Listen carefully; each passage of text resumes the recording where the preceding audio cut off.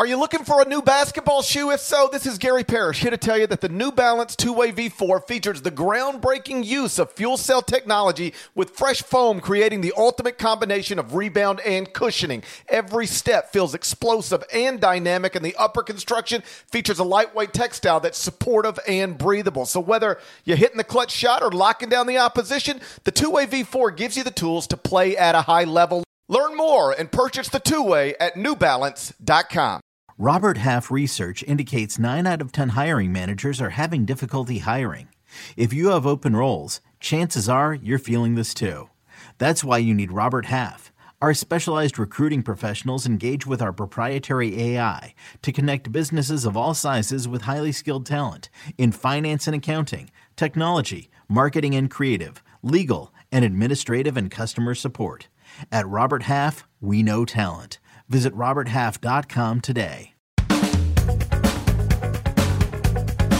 Hey there, Gary Parrish. Welcome back to the CBS Sports Eye on College Basketball Podcast, where we sometimes discuss camel fighting dodo birds and leaky black. Matt Norlander is here with me. If you're watching on YouTube, please smash the like button like you're Brandon Davies. You have consent. And if you haven't yet subscribed to the YouTube channel, please knock that out while you're here. Let's get into it. Since we last sat in front of these microphones, UConn improved to 10-0 with a 75-54 win at Florida. It was a total beatdown on the road. UConn, by the way, isn't just 10-0. UConn is 10-0 with 10 double-digit wins, the last 5 of which have all come against top 55 KenPom teams. The Huskies killed Alabama, Iowa State, Oregon, Florida. They've killed people at home, on the road, neutral courts. Deadleg, you spent time at UConn with Dan Hurley in the preseason. Did he know back then that he had a team that could win the national title? Because 1 month into this season, it certainly seems like he has a team that is capable of winning the national title.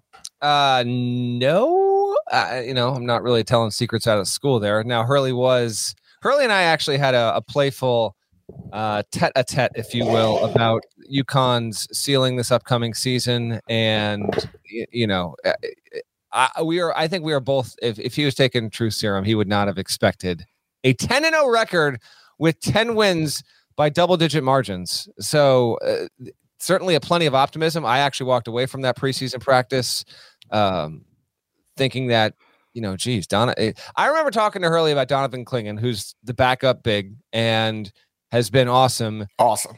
And thinking like, he when in practice, he looked like he was capable of playing 20 minutes a game. Right.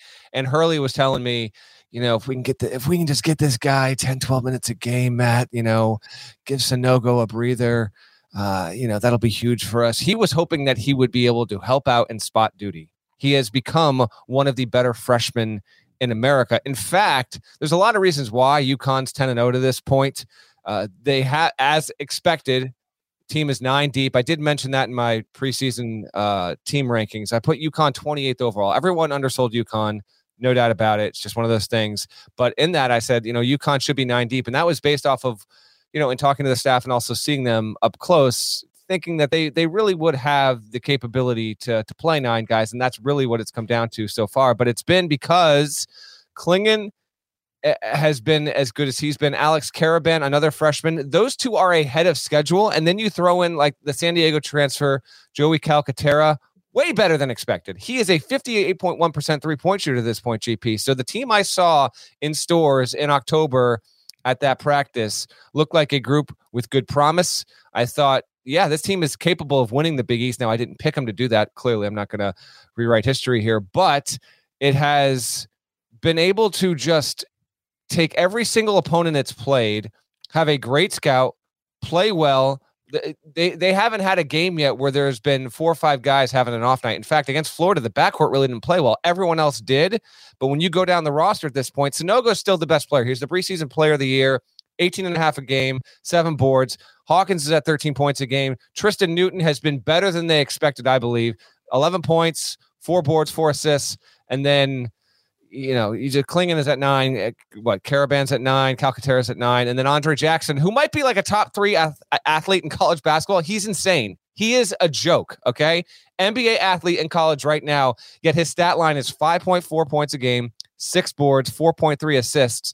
their whole team makeup, there's not another team like them in terms of the guys they have available, how Hurley runs out their lineups, and they're not even yet top 15 in any per game category. Not one. Does not rate top 15 nationally in any of the 20 or so categories listed at Sports Reference right now. Fascinating team.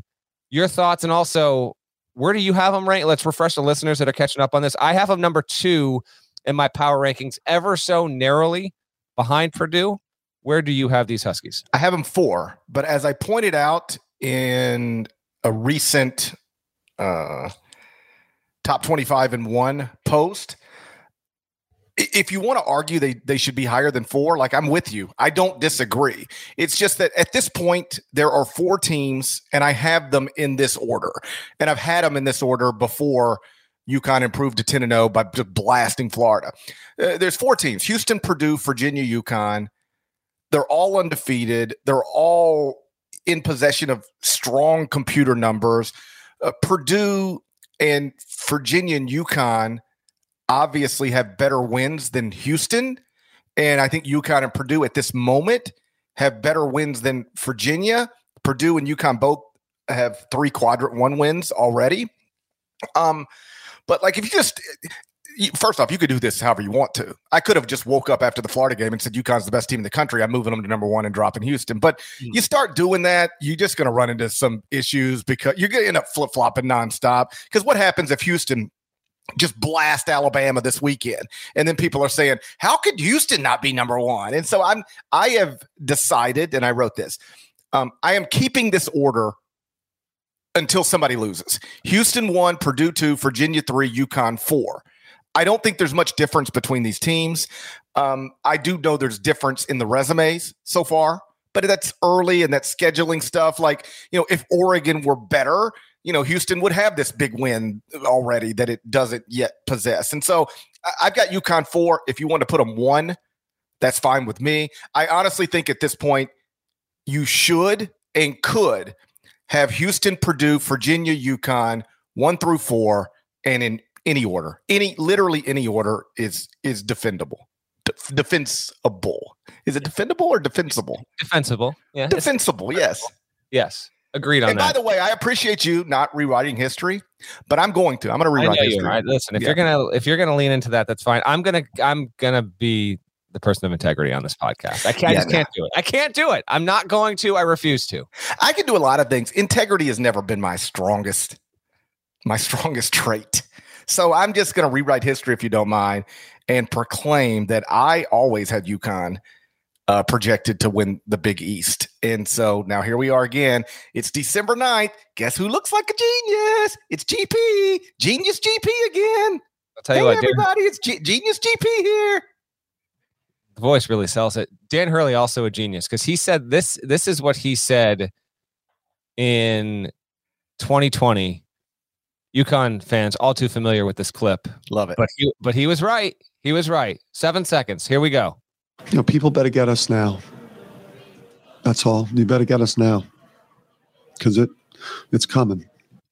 He was absolutely right about that. Dude, and can you just see?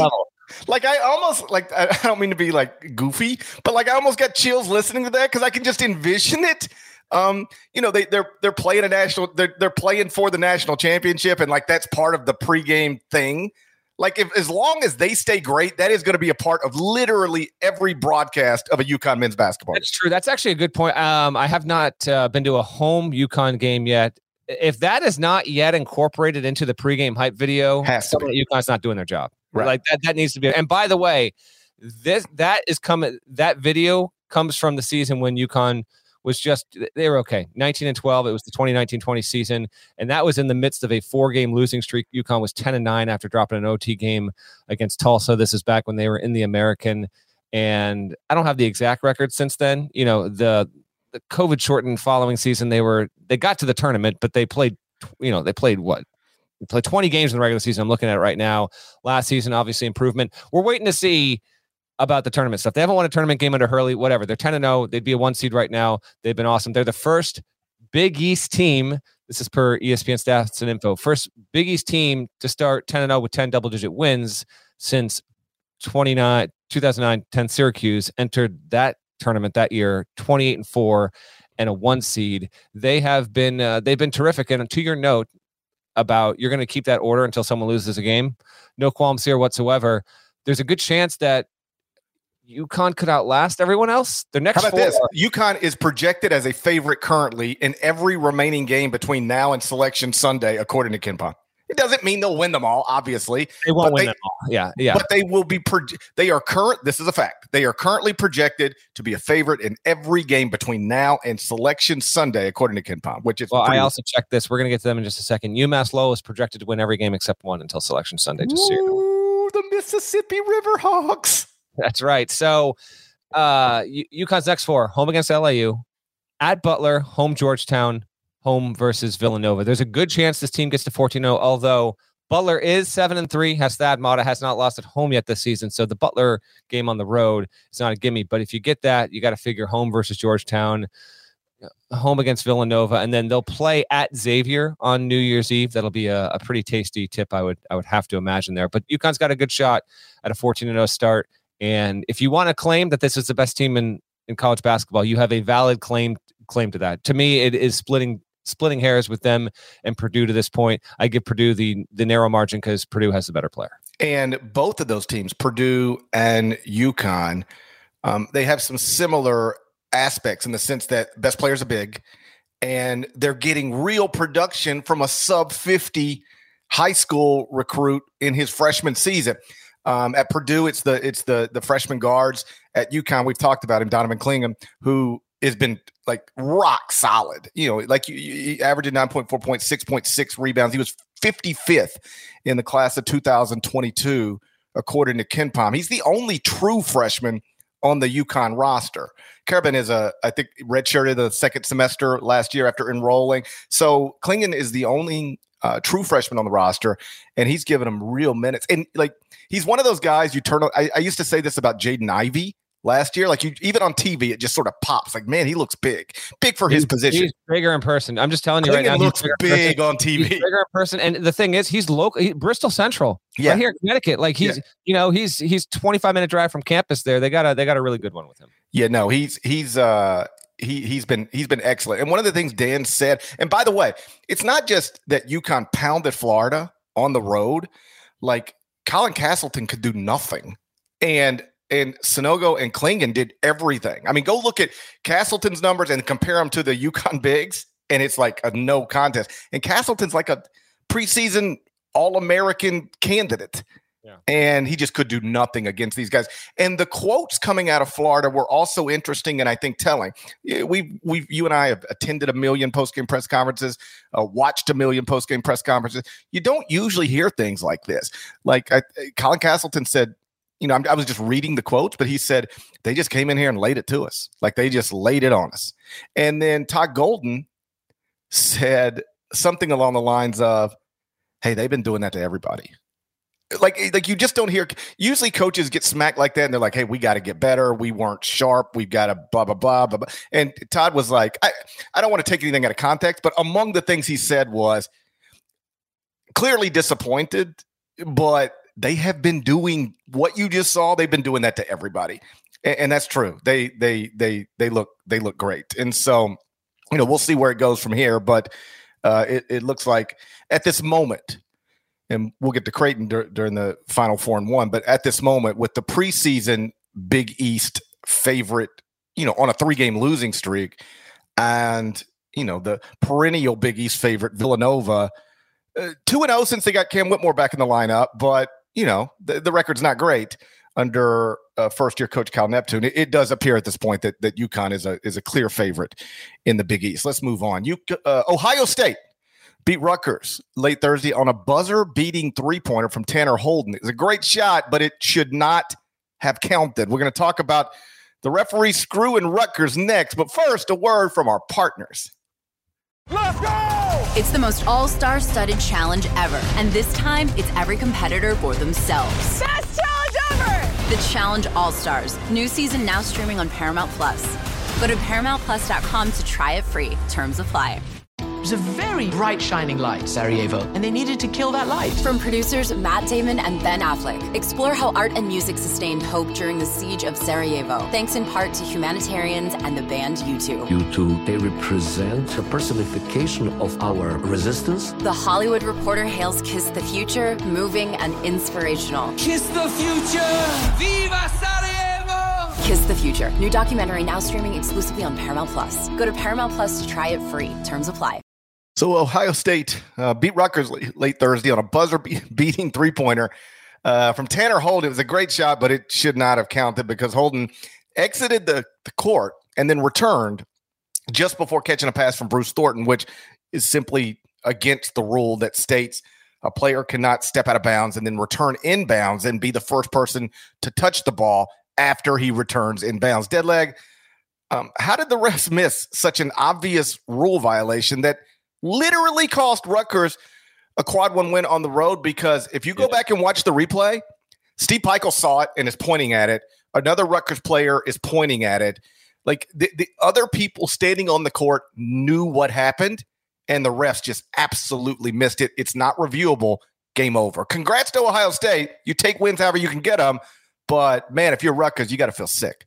Right. There was a little bit of back and forth with a lot of people because Billis was the first to point this out. A little truth corner here, GP. In the moment, I did not realize that he had stepped out and come back in. Did you? Well, in the moment, I was on an airplane. So I didn't see it. The first thing I saw on the airplane, because you can't the Wi-Fi is not good enough to stream the game. It just isn't. I wish it were. Someday it probably will be, but it wasn't on my Delta situation and you had ESPN but not ESPN2 because this was an ESPN2 game. No, I was a Delta flight, but on my flight, my flights from home from New York are direct flights to Memphis, and it's a smaller plane. No TVs on the plane. So it's a smaller plane. You do not have TVs. You can't stream it on your computer or iPad. The Wi-Fi is just not good enough. So the first thing I saw was like tweets from you and other people who, cover college basketball. It's like Tanner Holden, oh my God, buzzer beater. And then the next wave of things I saw was like, hold up, this should not have counted. So I can't tell you whether I would have noticed it live or not. Knowing me, I probably wouldn't have, but I couldn't see it live. But clearly you go back and watch the replay, which I've watched like 10 times now. Steve Peichel, you can see him pointing out of bounds and looking at the ref, and then a Rutgers player is also trying to talk to a ref about, hey, he was out of bounds. So people saw it in real time, even if I was, just on an airplane, following it on Twitter. The good crew, Roger Ayers, Kip Kissinger, Larry Scarrato did this game collectively as a group. They just missed the call, unfortunately.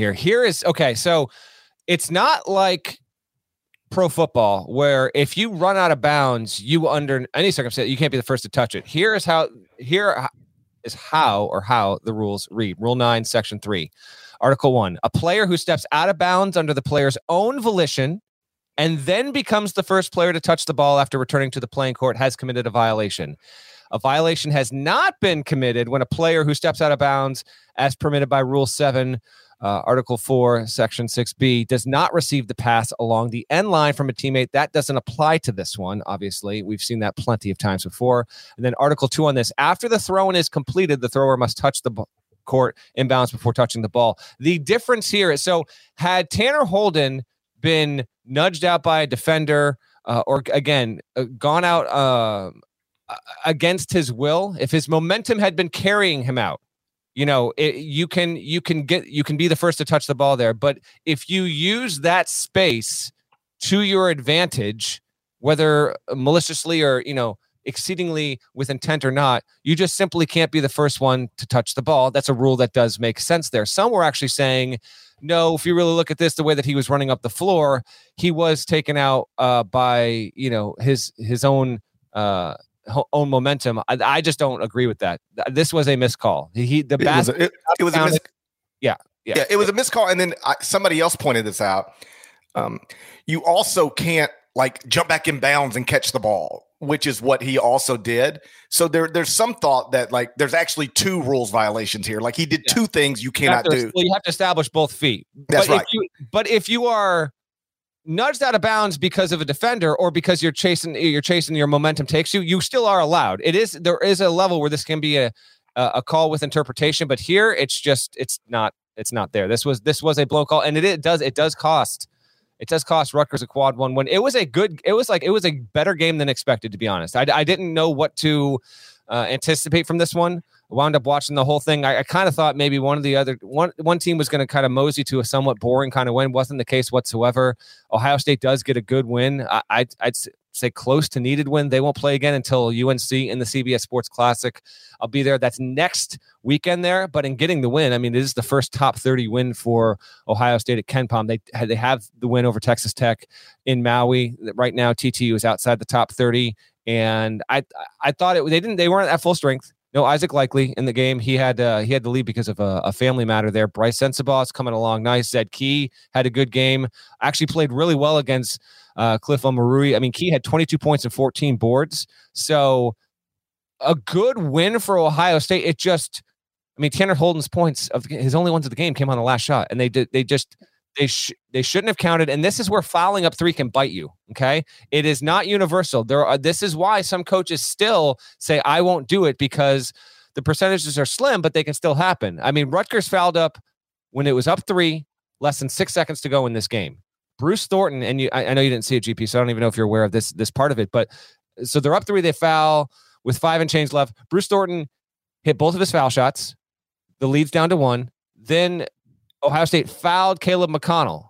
He goes to the line. He hits 1 of 2, gets to a 2-point differential. And then, unlikely as it was, they wind up getting the 3, the erroneous 3. Ohio State, bada bing, bada bang, bada boom. It wins the game. Rutgers loses. And so the chances of that entire sequence happening and backfiring on Rutgers was small, but it happened.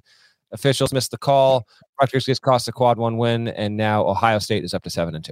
Yeah, I am a proponent of foul up 3. Like, I'm a believer in that, but time matters as well. My understanding from talking to coaches who have done all the analytics on this is that the numbers say up 3, less than 8 seconds, the proper thing to do is foul, but it is not as overwhelming as some people like to say. Like, the numbers do say you should do it, but it's not like 90%. It's like I don't want to put a number on it, but it's not as overwhelming as you might assume if you're a foul up 3 guy. I don't know if you saw this. Somebody pointed out in the YouTube comments.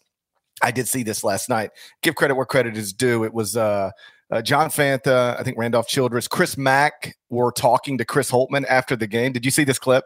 I did not. It's actually a great story. So Holtman is talking to them about the end of the game, and he said, here's the truth. The only reason I put Tanner Holden in the game is because he's my best baseball thrower. I thought Caleb McConnell was going to make 2 free throws. We're going to be down 3. We're going to have to throw it the length of the court to try to get a buzzer beater. And Tanner Holden is simply my best player at throwing the ball the length of the court. The only reason he was in the game was to, theoretically throw an inbounds like a baseball player. And as it turns out, Sensabaugh McConnell misses the free throw. Sensabaugh gets the rebound, gets it to Thornton really quickly. Thornton gets almost trapped just across half court. It looks like he's about to pull, and then he's in the air, and he's got a bigger player in front of him. And so that's when he finds Holden, just inbounds, but still in violation of the rules. And then Holden knocks down, obviously, the biggest shot of his career. But he wasn't even supposed to be taking a shot. The only reason he was in the game is to throw a pass. Well, okay, so a couple things on that. One, even more so, dude thought he was not going to be shooting the ball, period. So that's why he's out of bounds. 2, I know there are going to be some Rutgers fans who have been listening to this segment for the past, 6-7 minutes. Like, why aren't they even mentioning this yet? The baseline angle actually catches Thornton's foot on the line. He was even out of bounds as he was making the pass. There were multiple gaffes here with this. And so someone in the chat also mentioned, why can't they review this? There was no...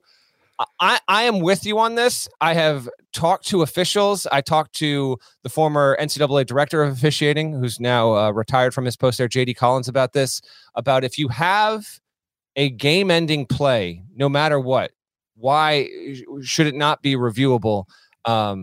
And they don't want to add first of all, we agree there are too many reviews at the end of games. We agree on this. Okay. And sometimes the reviews take too long.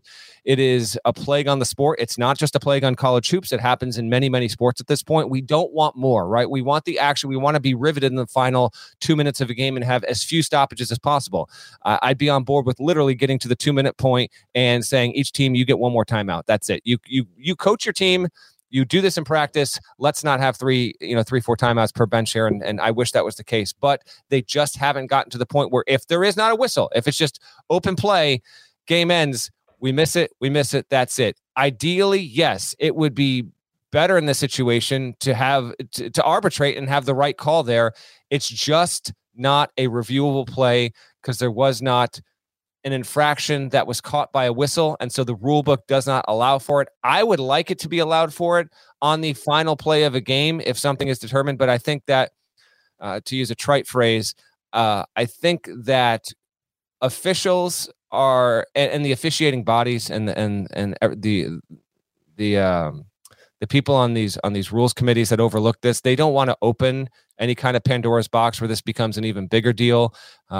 It's just a Thursday night game in December between, an unranked team and the 25th ranked team. So it gets run here, and deservedly so, on a college basketball podcast. In the big picture, they see it as probably a problem, but they don't see it as a huge issue. If the same exact thing happens in an NCAA tournament game, that's where you prompt real discussion in an offseason, see if there's a change. I don't know if they ever will change it. There have been plenty of instances over the years where something has happened on a final play and it hasn't been reviewable and it's cost the team a game. It will happen again.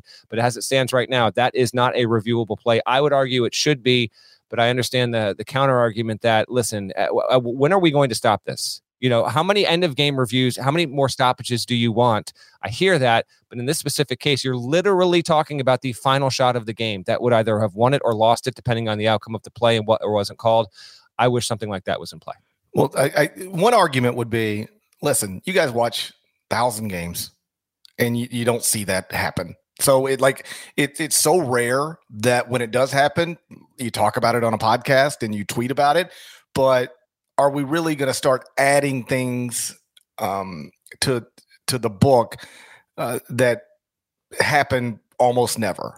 I'll listen to that. On the other hand, let me ask you this. If instead of Tanner Holden shooting that ball from where he shot it, he shot it from right on the 3-point line, and there's a toe on the line, would they have gone back? Would they have looked at that? Yes, they would have. There you go. So we'll look at it to see where his foot is as it pertains to the 3-point line, but we won't look at it to see if he was actually stepping out of bounds. That seems like, if I were a Rutgers fan, I'd be furious. As you should be. I would argue this should be reviewable. I would too. I would argue that. My understanding though is that this is not a reviewable call. There's a chance I misinterpreted it. No. It's not reviewable. Nobody's even arguing otherwise. It's not reviewable. What I would argue is you can get very specific with this. How about this? You ready? In the final 30 seconds of a game, if there is some question about whether somebody stepped out of bounds or not, we'll go look at it. I mean, problem solved. I think that exact wording should be added to the rule book. Yes. Word it exactly like that. Let's move on. Before we get to the final 4 and 1, we obviously have to highlight the fact that UMass Lowell improved to 10-1 on Thursday with an 85-80 win at UMass. Now, regular Eye on College Basketball podcast listeners probably know that I randomly one time made up a story on this podcast about Elvis Presley briefly attending UMass Lowell after graduating from Humes High School in Memphis. As the story goes, that I completely made up. Elvis graduates from Humes High in May 1953. In August of that same year, enrolls at UMass Lowell, drops out after one semester, comes back to Memphis, eventually records That's All Right at Sun Records just on the outskirts of downtown Memphis. That's July 1954. And the rest, as they say, is history. Fast forward nearly 70 years. And 69 years. Nice. 69. Elvis's alma mater is now, according to the computers, the best team in the American East Conference.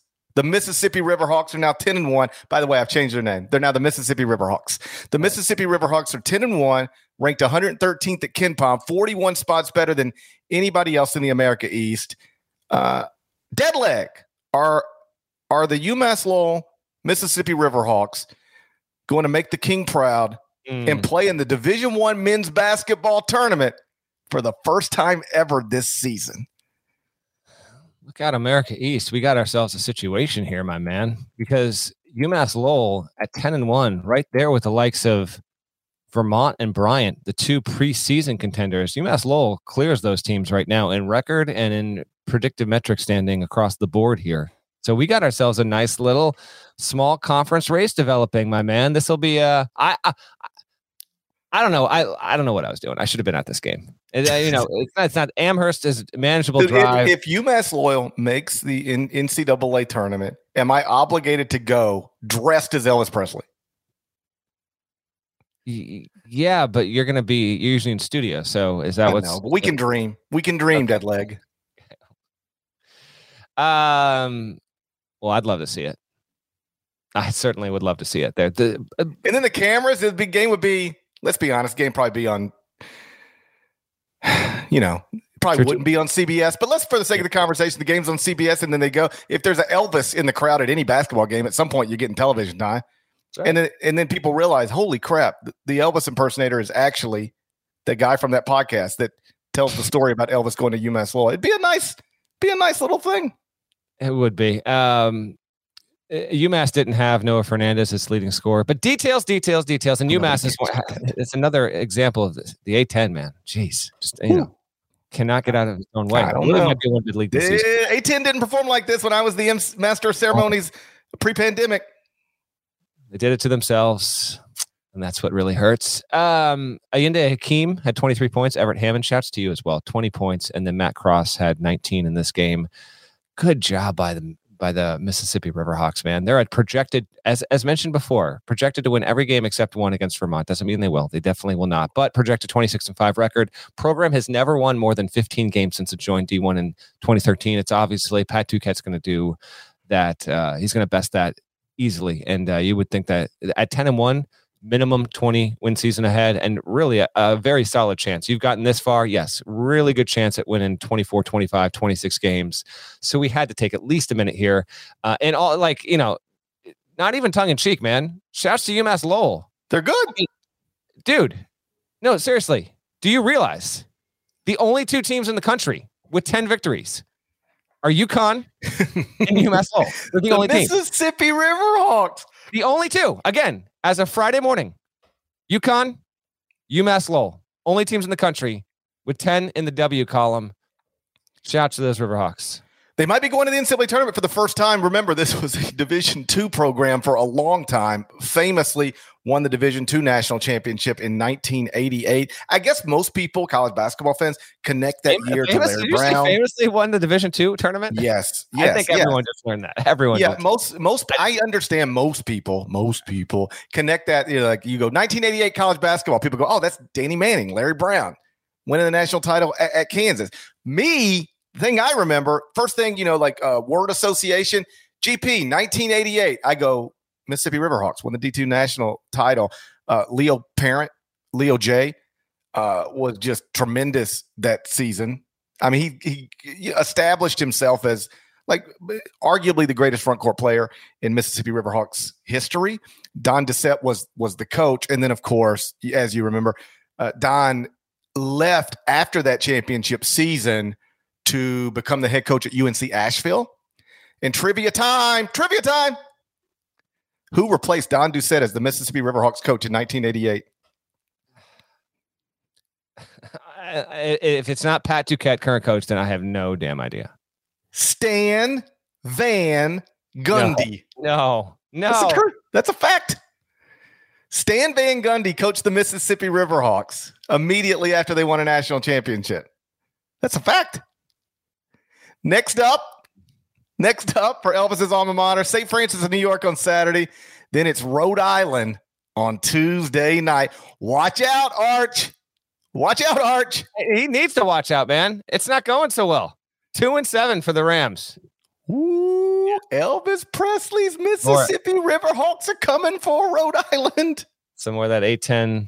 Ugh. All right, let's pick some games. Final 4-1. Now, do you want to update us on the records? I feel like I'm pulling away. Are we worried that I'm going to get so far ahead of you that it's not even competitive, say, like come late January, early February? Nope. You know, GP, you improved on last week. You're only 2 games under 500. Norlander is at 500. And there we go. You're getting close, though. You're getting close to pulling away, though, GP. I'm starting to think I might just not be good at picking games. You're not starting to think. Maybe I'm just not good at picking games. It's been there. That's the point. Again, this is a preview segment, nakedly dressed up as a pick segment. Feel free to fade us, particularly GP, as aggressively as you mean. Game 1, Saturday, 3 p.m. Eastern, number 8, Alabama. Number 1, Houston, inside the Sampson Center. I just think Kelvin at this point deserves to have the building named after him. You can watch it on ABC. KenPom has it Houston -8. 8. Man. Houston, Bama. This is Billis and Schulman on the call. Shouts to Schulman, Dan Schulman, dedicated Eye on College Basketball listener. As noted in my power rankings on Thursday, this is the second time ever and the first time since 1966 that Houston has hosted a top 10 affair. Okay, both teams ranked in the top 10, and Houston's hosting the game there. So just a big game. Alabama is playing in a top 10 matchup for the first time since 2002. And who was involved in that game, you ask? Kelvin Sampson. Alabama was 8th. Oklahoma, coached by Sampson, was number 3 when that happened back in 2002. How about that? Alabama is, by the way, playing the number 1 team in the AP poll while being ranked in the top 10 for the first time since 76. Okay, so it's the first time Bama's been in this kind of game of any kind since 76 when they're playing a number 1. It's the first time since Houston hosted top 10 affair since 66. Big time stuff overall. I do want to shed a quick light on Brandon Miller.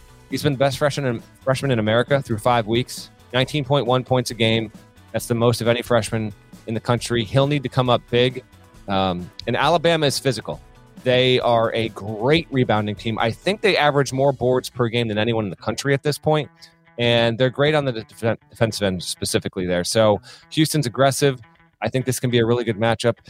That number is big. By the way, Marcus Sasser, I guess, got hit in the eye. Now, he's supposed to play. I got hit in the eye. What are you talking about? No. You did not get hit in the eye. Your momentum, your own volition. The rule book says you didn't hit that dress. That dresser didn't hit you. You hit that dresser. Let's just be clear about that. Okay? That's true. Stationary object, inanimate. Marcus Sasser was involved in a game, and another human got him in the eye. He was wearing some shades as he was doing some media availability on Thursday. He is determined to play in this, so I guess I would expect him to.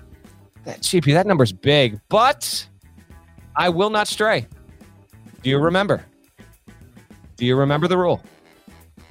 I know I can't pick against Grady Dick as an underdog, and I know I always go opposite you in game 3. Those are my only rules. Okay. My rule is I will not pick against Houston when covering the spread until Houston proves it won't do it. So I will take Houston to cover. You said it was 8 or 9? 8. I'm uncomfortable, but I'm doing it. Give me the Cougars. Brandon Miller is for people who haven't seen him, 6'9" freshman who is shooting 46.6% from 3 on 7.3 attempts per game. Boy, you want to figure out how to make a lot of money? That's a great way to do it. He's a high-volume 47% three-point shooter so far this season. This is going to be Houston's first game against a top 20 KenPom team. The Cougars are 9-0. They got 7 double-digit wins. Marcus Sasser, by the way, 4th right now in the KenPom Player of the Year standings. The top 5, Zach Edey, Purdue, Jalen Wilson, Kansas, Drew Timme, Gonzaga, Marcus Sasser, Houston, and Adama Sanogo at UConn. Rocket in the YouTube comments is saying that I should take Alabama plus the points. And I figure at this point, if at some point you got to look in the mirror and be honest with yourself. I'm going to trust that Rocket's better at picking games than I am. So Alabama plus 8. That's the play.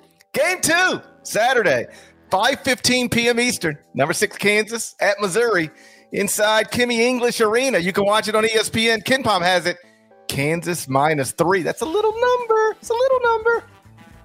146 meeting between these programs. Kansas leads the all-time series 95-32, almost tripling up Mizzou, but whatever. That sounds like a lot of stuff that happened pre-Dennis Gates. It is great to have this series back. This basketball series dates back to 1907. In hoops, even further back on the football field. This is part of a 6-year series renewal. Let's hope it's just renewed indefinitely after the 6-year run is done and these schools can seek to play each other pretty much every year. And yeah, this was not a close game a year ago. Kansas destroyed them. I'm looking it up right now. I was looking at it last night. It was an absolute runaway. What was the final score was? Where was this game? Hold on. It was, wait. Did they even play this game a year ago? Yeah, they did. Okay, I was like, they did. They did. I was like, this can't be happening right now. What is reality? 102-65. 102-65. That also sounds like something that happened pre-Dennis Gates. Correct. Right now, Kansas is 8-1. Missouri sitting at 9-0. How about this? This winning thing ain't working out so well for Mizzou and Ken Pom because it started the season 40th. It's done nothing but win 9 games. It's now 50th in Ken Pom. 9-0. Now I will say this: it's projected to lose. If it wins, it will definitely take a jump, and it will jump. It'll jump at least 7 or 8 spots if it manages to beat Kansas in this game. I would have to think. And yeah, man, just real fun, tasty matchup. I like that this is Kansas walking in and having to go and play at Kim English Arena. Gates has done well so far against a schedule that's been absolutely atrocious. The only game of any real challenge was a road win in overtime against a mediocre Wichita State team. Now you got KU coming in. I got to take Kansas. It's almost the exact opposite as the Houston principle for me. Like I will pick Mizzou to cover a spread once I've seen it can be competitive and cover a spread against a really good team. So go ahead and give me Kansas to win this game. And let's do a little Grady Dick over under. All right, over under on Dick. I will say, I don't know what his average is. I'll just say Grady Dick, 17.5 points. Over under. I'll go under. That's a big number. I'm going to go over on Dick. Like you said, Missouri's 9-0. Best wins Wichita State. So there's nothing to the schedule, but look around the country. There's a lot of first-year coaches losing a lot of games. So far, Dennis Gates hadn't lost even one. He totally remade the roster in the transfer portal. Did you realize 7 of Missouri's top 8 scorers right now are Division I transfers who were at other schools last season? Kobe Brown is the only meaningful dude on the team that was on last year's team. And the Tigers are 9-0, 50th at Ken Pom, top 15 in adjusted offensive efficiency. That's another reason why Louisville fans should be going crazy. Missouri is 9-0 with a new coach who killed it in the portal. Louisville is over. Dennis Gates killed it in the portal at Jack Pirtle's Chicken. I don't know if you know about Jack Pirtle's Chicken. That's a real place. The way you said Pirtle just hit me right. Missouri is 9. Let me tell you a secret. Here's a secret. If you ever are watching television, like a Sports Center or anything, and you see a host pronounce Pirtle, do you know what they did? They just read it incorrectly. I'd say 99% of the time you see a host on TV read mispronounce a word like that, it is because they're just reading a prompter. No, it's because they've got a portrait of Jakob Pirtle right behind the camera, and it's also because they're daydreaming about Jakob Pirtle. No, if you ever notice somebody mispronounce a word like I just did, it's because they're reading the word and they just read it incorrectly, exactly like what I just did. Missouri 9-0 with a new coach who killed the portal, and Louisville is 0-8 with a new coach who didn't. I'm going to take Kansas minus the 3. I'd feel silly picking against Kansas at this point. So, Jayhawks, competitive game, but Jayhawks cover that number. Game 3, Saturday, 7:30 p.m. Eastern. Number 10 Arizona versus number 14 Indiana inside the Ben Sanderson Grand Garden Arena. You can watch it on Fox. KenPom has it Indiana -1. Yeah, this is the first Fox primetime college hoops game. They're going to be doing 7 or 8 of these this season. It's going to make Saturday nights even better from a viewing perspective. This will be Gus and Raph on the call, too. By the way, first time Arizona and Indiana have ever met. Meeting 1. How about that? Somewhat surprising there. 2 of the 10 to 15 best programs in history, and they've never played before until Saturday. Arizona leads the nation in field goal percentage, 55.2%, effective field goal percentage, 59.9%, and 2-point field goal percentage, 64.5%. They're also playing super fast. And did you know Umar Ballo, Azulis Tabelis combining to average 39 and 17? They're the only duo in the sport averaging at least 39 points and combining for 17 rebounds there. I like the bigs. I like the fact they've got two really good bigs to help offset Trace Jackson Davis. Different styles, fascinating game. I'm not gonna predict it. I'm just gonna say if Arizona wins this by like 17, I won't be stunned. I'm gonna take Zona to cover this number. I hope it's a competitive game. It's super intriguing. Ballo has been awesome. He is actually shooting better than anyone on the field in the sport right now, 76.9%. Obviously, he's a traditional big, plays near the rim, and that's been a big part of it. But his continued development has been great. And I don't know, this one to me, Indiana's internet is going to be 9G if the Hoosiers win this game by 17 points. But to me, it feels like this one just feels like to me, Arizona shows out well and gets a commanding win. And that's how I'm calling it, which means this is game 3. You have no choice. I have to go opposite you. That means I have to go Indiana minus the 1. And that's fine because I wouldn't want my friends in Indiana to, spend the weekend without the internet. So I'll play Indiana minus the 1. Game 4, Saturday, 10 p.m. Eastern, number 21 Creighton versus BYU inside Sarah Arena. You can watch it on FS1. KenPom has it Creighton minus 9. This is a part of the Jack Jones Hoop Fest in Las Vegas. You don't know anything about Jack Jones. Tell me what you know about Jack Jones. I don't know anything. I know plenty about Jack Johnson. But let me educate you real quick. Okay. Jack Jones, more formally known as John Paul Jones. I know plenty about John Paul Jones. Boom, boom, boom, boom. Name that bass line. Been dazed and confused. Is that right? Yeah, but your pitch might have just been a little bit off. But yeah. Well, that's the best I can sing. Right, I never pretended I'm the front man of Candlebox. Are you telling me that the long established bass player for Led Zeppelin, and also key cog in 3-man supergroup, Them Crooked Vultures, has gone about setting up a standalone college basketball MTE game in December? Is that where we're at right now? Yes, Robert Plant is touring with Alison Krauss. And John Paul Jones is doing multi-team events at the Mandalay Bay. That's exactly what it's wild. Nobody would have predicted this, after Physical Graffiti came out. That's correct. Nobody would have predicted this.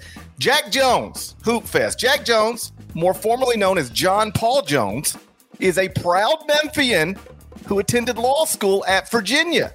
John Paul Jones Arena is named after him. His son is a multi-billionaire hedge fund manager, philanthropist, Paul Tudor Jones. He also went to Virginia, donated $35 million to help build Virginia's basketball arena in exchange for naming rights, and he named it after his father, who is, just so we're clear, not the former bassist for I refuse to believe that. I have long lived with the impression, and will continue to do so, that Virginia's home arena is also named after the bassist from Led Zeppelin. If you go to like John Paul Jones Arena Wikipedia page, it actually says it is sometimes incorrectly referred to as being named after. I don't care what it says. I'm gonna believe. That's a part of the Wikipedia page. This is not named after the bass player from Led Zeppelin. So there's a strong connection between Memphis and Virginia. And if you're trying to figure out how all of this leads to Creighton headlining this event, among the people involved in the Jack Jones Hoop Fest, Memphian Ernie Kuiper. Ernie, of course, has run a prominent grassroots program for years. He's the cousin, former NBA star turned agent Mike Miller, whose son, Mason Miller, plays for Creighton. So connect all those dots, Deadleg. I feel like I need the X-Files theme music right now because it's all one big conspiracy. It's all connected. You just got to see it. I need the Charlie Day gif in front of the board. Just classic stuff. Shouts to Sam Facini. Creighton last dropped 4 games in a row in February 2019. If it loses this one, it will be a 4th straight loss. BYU, though, 5-5. Cougs don't look to have it this season, man. They have been reliably a 20-win plus program basically annually every year, except the last time that didn't happen, which was 04-05, 9-21 in the last year under Steve Cleveland. Steve Cleveland certainly sounds like, I don't know, a mob boss from the 1930s. But regardless, we can move this along. I'm going to take Creighton. They got to show up and play well here, and I'll take them to cover. Creighton hasn't won a game since the Maui semifinals on November 22nd. They haven't won a game in 17 days, more than 2 weeks. 3 straight losses: Arizona, Texas, Nebraska. They shot 10 of 40 from 3 against Nebraska, 4 of 27 from 3 against Texas.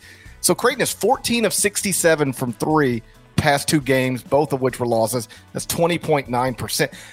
How do you think Doug McDermott feels watching his alma mater shoot like this? Disgusted. What about Ethan Raggy? I mean, come on, man. How do you think Grant Gibbs feels? It's foggy, but yes. Just hear that. I'm rewriting history, Yeah, We've established this. Grant Gibbs probably rolling over in his grave. Grant Gibbs, man. Grant Gibbs, just a vintage college baller. Probably rolling over in his grave watching this. All right, we both taking Creighton? Yeah, I got to. BYU is like just 5-5 after losing 4 of its past 6 games. Plus, its whole team is at risk of being suspended by Saturday night. You never know. It'll get tricky. It could get tricky for BYU in Las Vegas. We've talked about it before, so absolutely, I'm taking Creighton. I'm laying the points. Okay, games to know before we get to the and one. Friday, there's only one. Maybe we'll see. 4-4 Washington at 6-3 Gonzaga. 9 Eastern. You already know it's en route. Saturday, I got a trivia time, but it's your call. We're trying to get you out of here quick. You want this trivia time? Let's speed it up. Okay, no trivia time. Saturday. If I miss this flight, my whole day is ruined. That's true. That's not an exaggeration. Saturday, there's games to be aware of. 8-1 Arkansas versus 7-2 Oklahoma and Tulsa. 1 Eastern, ESPN2. That's a Southwest Conference throwback game, by the way. Good matchup there. Also on Saturday, 7-2 San Diego State versus 7-3 St. Mary's in Phoenix. 2 Eastern, ESPN Plus. Crosstown Shootout, 6-3 Xavier at 6-3 Cincinnati, 3 Eastern on ESPN2. That game is always worth the watch. Weirdly kind of buried in the middle of the afternoon there, though. Because it's always worth the watch because they might fight. They might. Actually, they very well might. We'll see, obviously, Xavier, first-year coach Sean Miller, second-year guy Wes Miller. Miller on Miller in this game. 7-2 Memphis versus 8-0 Auburn, by the way, in Atlanta, 5 Eastern on ESPN2 on Saturday. We'll see what the Tigers can do in that spot. By that, I mean both of them, literally. Auburn, they got to kind of get a win of note here. And then Memphis has obviously been intriguing. We'll see what the Tigers do. And then last one on Saturday, hey, Huggins and Andy Kennedy. I like this. 7-1 UAB at 7-2 West Virginia, 6 Eastern on ESPN Plus. If you have ESPN Plus access and you're going to be around on 6 Eastern on Saturday, just tune in. UAB was projected to be one of the better mid-majors in the country in the preseason. It has certainly lived up to that billing, and it can definitely go in and steal that game in West Virginia. And then on Sunday, Oklahoma State is against Virginia Tech on 2 Eastern, ESPN2. That's in Brooklyn. Wisconsin plays at Iowa. 6:30 Eastern Sunday night on Big Ten Network. Fran McCaffrey just got his 500th win on Thursday night. Iowa was out early, kept it boring for 2 hours against Iowa State in the Cyhawk, or as it's referred to, I think, by college football fanatics as El Asico in that game. Iowa did not have Chris Murray in that. He's going through a leg issue. No, it didn't matter. They won easily going away. Good response by the Hawkeyes after they could not keep it all that interesting against Duke, obviously, Tuesday night in MSG. And now they got to turn around and face Wisconsin again. 6:30 Eastern on Big Ten Network. The final game of the Final Four and one. Tennessee versus Maryland on Brooke Lopez Court. Ooh. Saturday, 4:30 Eastern. Sunday, 4:30 Eastern on FS1. Ken Pom has the line, Tennessee -5. Why Brooke Lopez Court, you ask? Well, when the New Jersey Nets became the Brooklyn Nets, Brooke Lopez was the guy to lead that team in scoring the first season it played at Barclays Center. 19.2 points per game. GP, who you got? Tennessee fans have been on me. They think I've got the Vols too low. They never mention a neutral court double-digit loss to Colorado. They just think I've got them too low. So among my rules is that if your fan base irritates me, not always, but just in recent days, then I go the other way. I'm taking the 5 points with my Maryland Terrapins. Ooh, I did not anticipate that from you. By the way, Tennessee, I got the Vols. Vols fans, come find me. I got you 5 in the power rankings here, and 5 is too many in this. So I thought we were gonna differ on this. I'm also gonna take. I'm gonna take the Terps to keep it close. I'll take Tennessee to win this game, but I don't know. This feels like this feels like a good one down there at Barclays Center on Sunday there. Timing is, Sunday at 4:30 Eastern. I'd love to get down. If you want to make sure nobody's at a basketball game, put it on a Sunday afternoon in December at the Barclays Center. You know what? Terps fans are going to get out for this. I got to figure our guy, Adi Joseph, Maryland grad, he's going to be in the building for this. Got to be. He's definitely going. He's a Queens resident. He's making the trip, I would think. He should take the whole family. He just have a young second child. I don't know if he wants to. Show his young son Maryland basketball just yet. But then again, 8-1, and I think after losing a close but what was apparently an ugly game, I didn't see it. I was at the Garden on Tuesday night, the 5-point loss at Wisconsin. I think Willard's guys will respond well. Santiago Vescovi dealing with a shoulder strain. All indications are he is going to play in this game for Tennessee, which is why I'm going to take the Vols to win, because he is expected to play there. Tennessee, by the way, has the number 1 ranked per possession defense at KenPom, but we both think Maryland will cover that +5 number.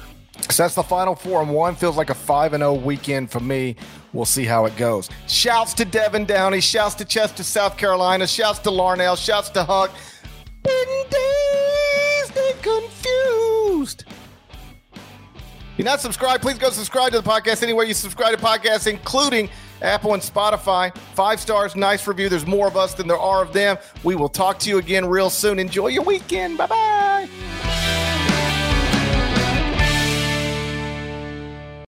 What if I told you imaginary friends are real? This is just so exciting. This Friday, get ready for the movie event with the greatest cast you've ever imagined.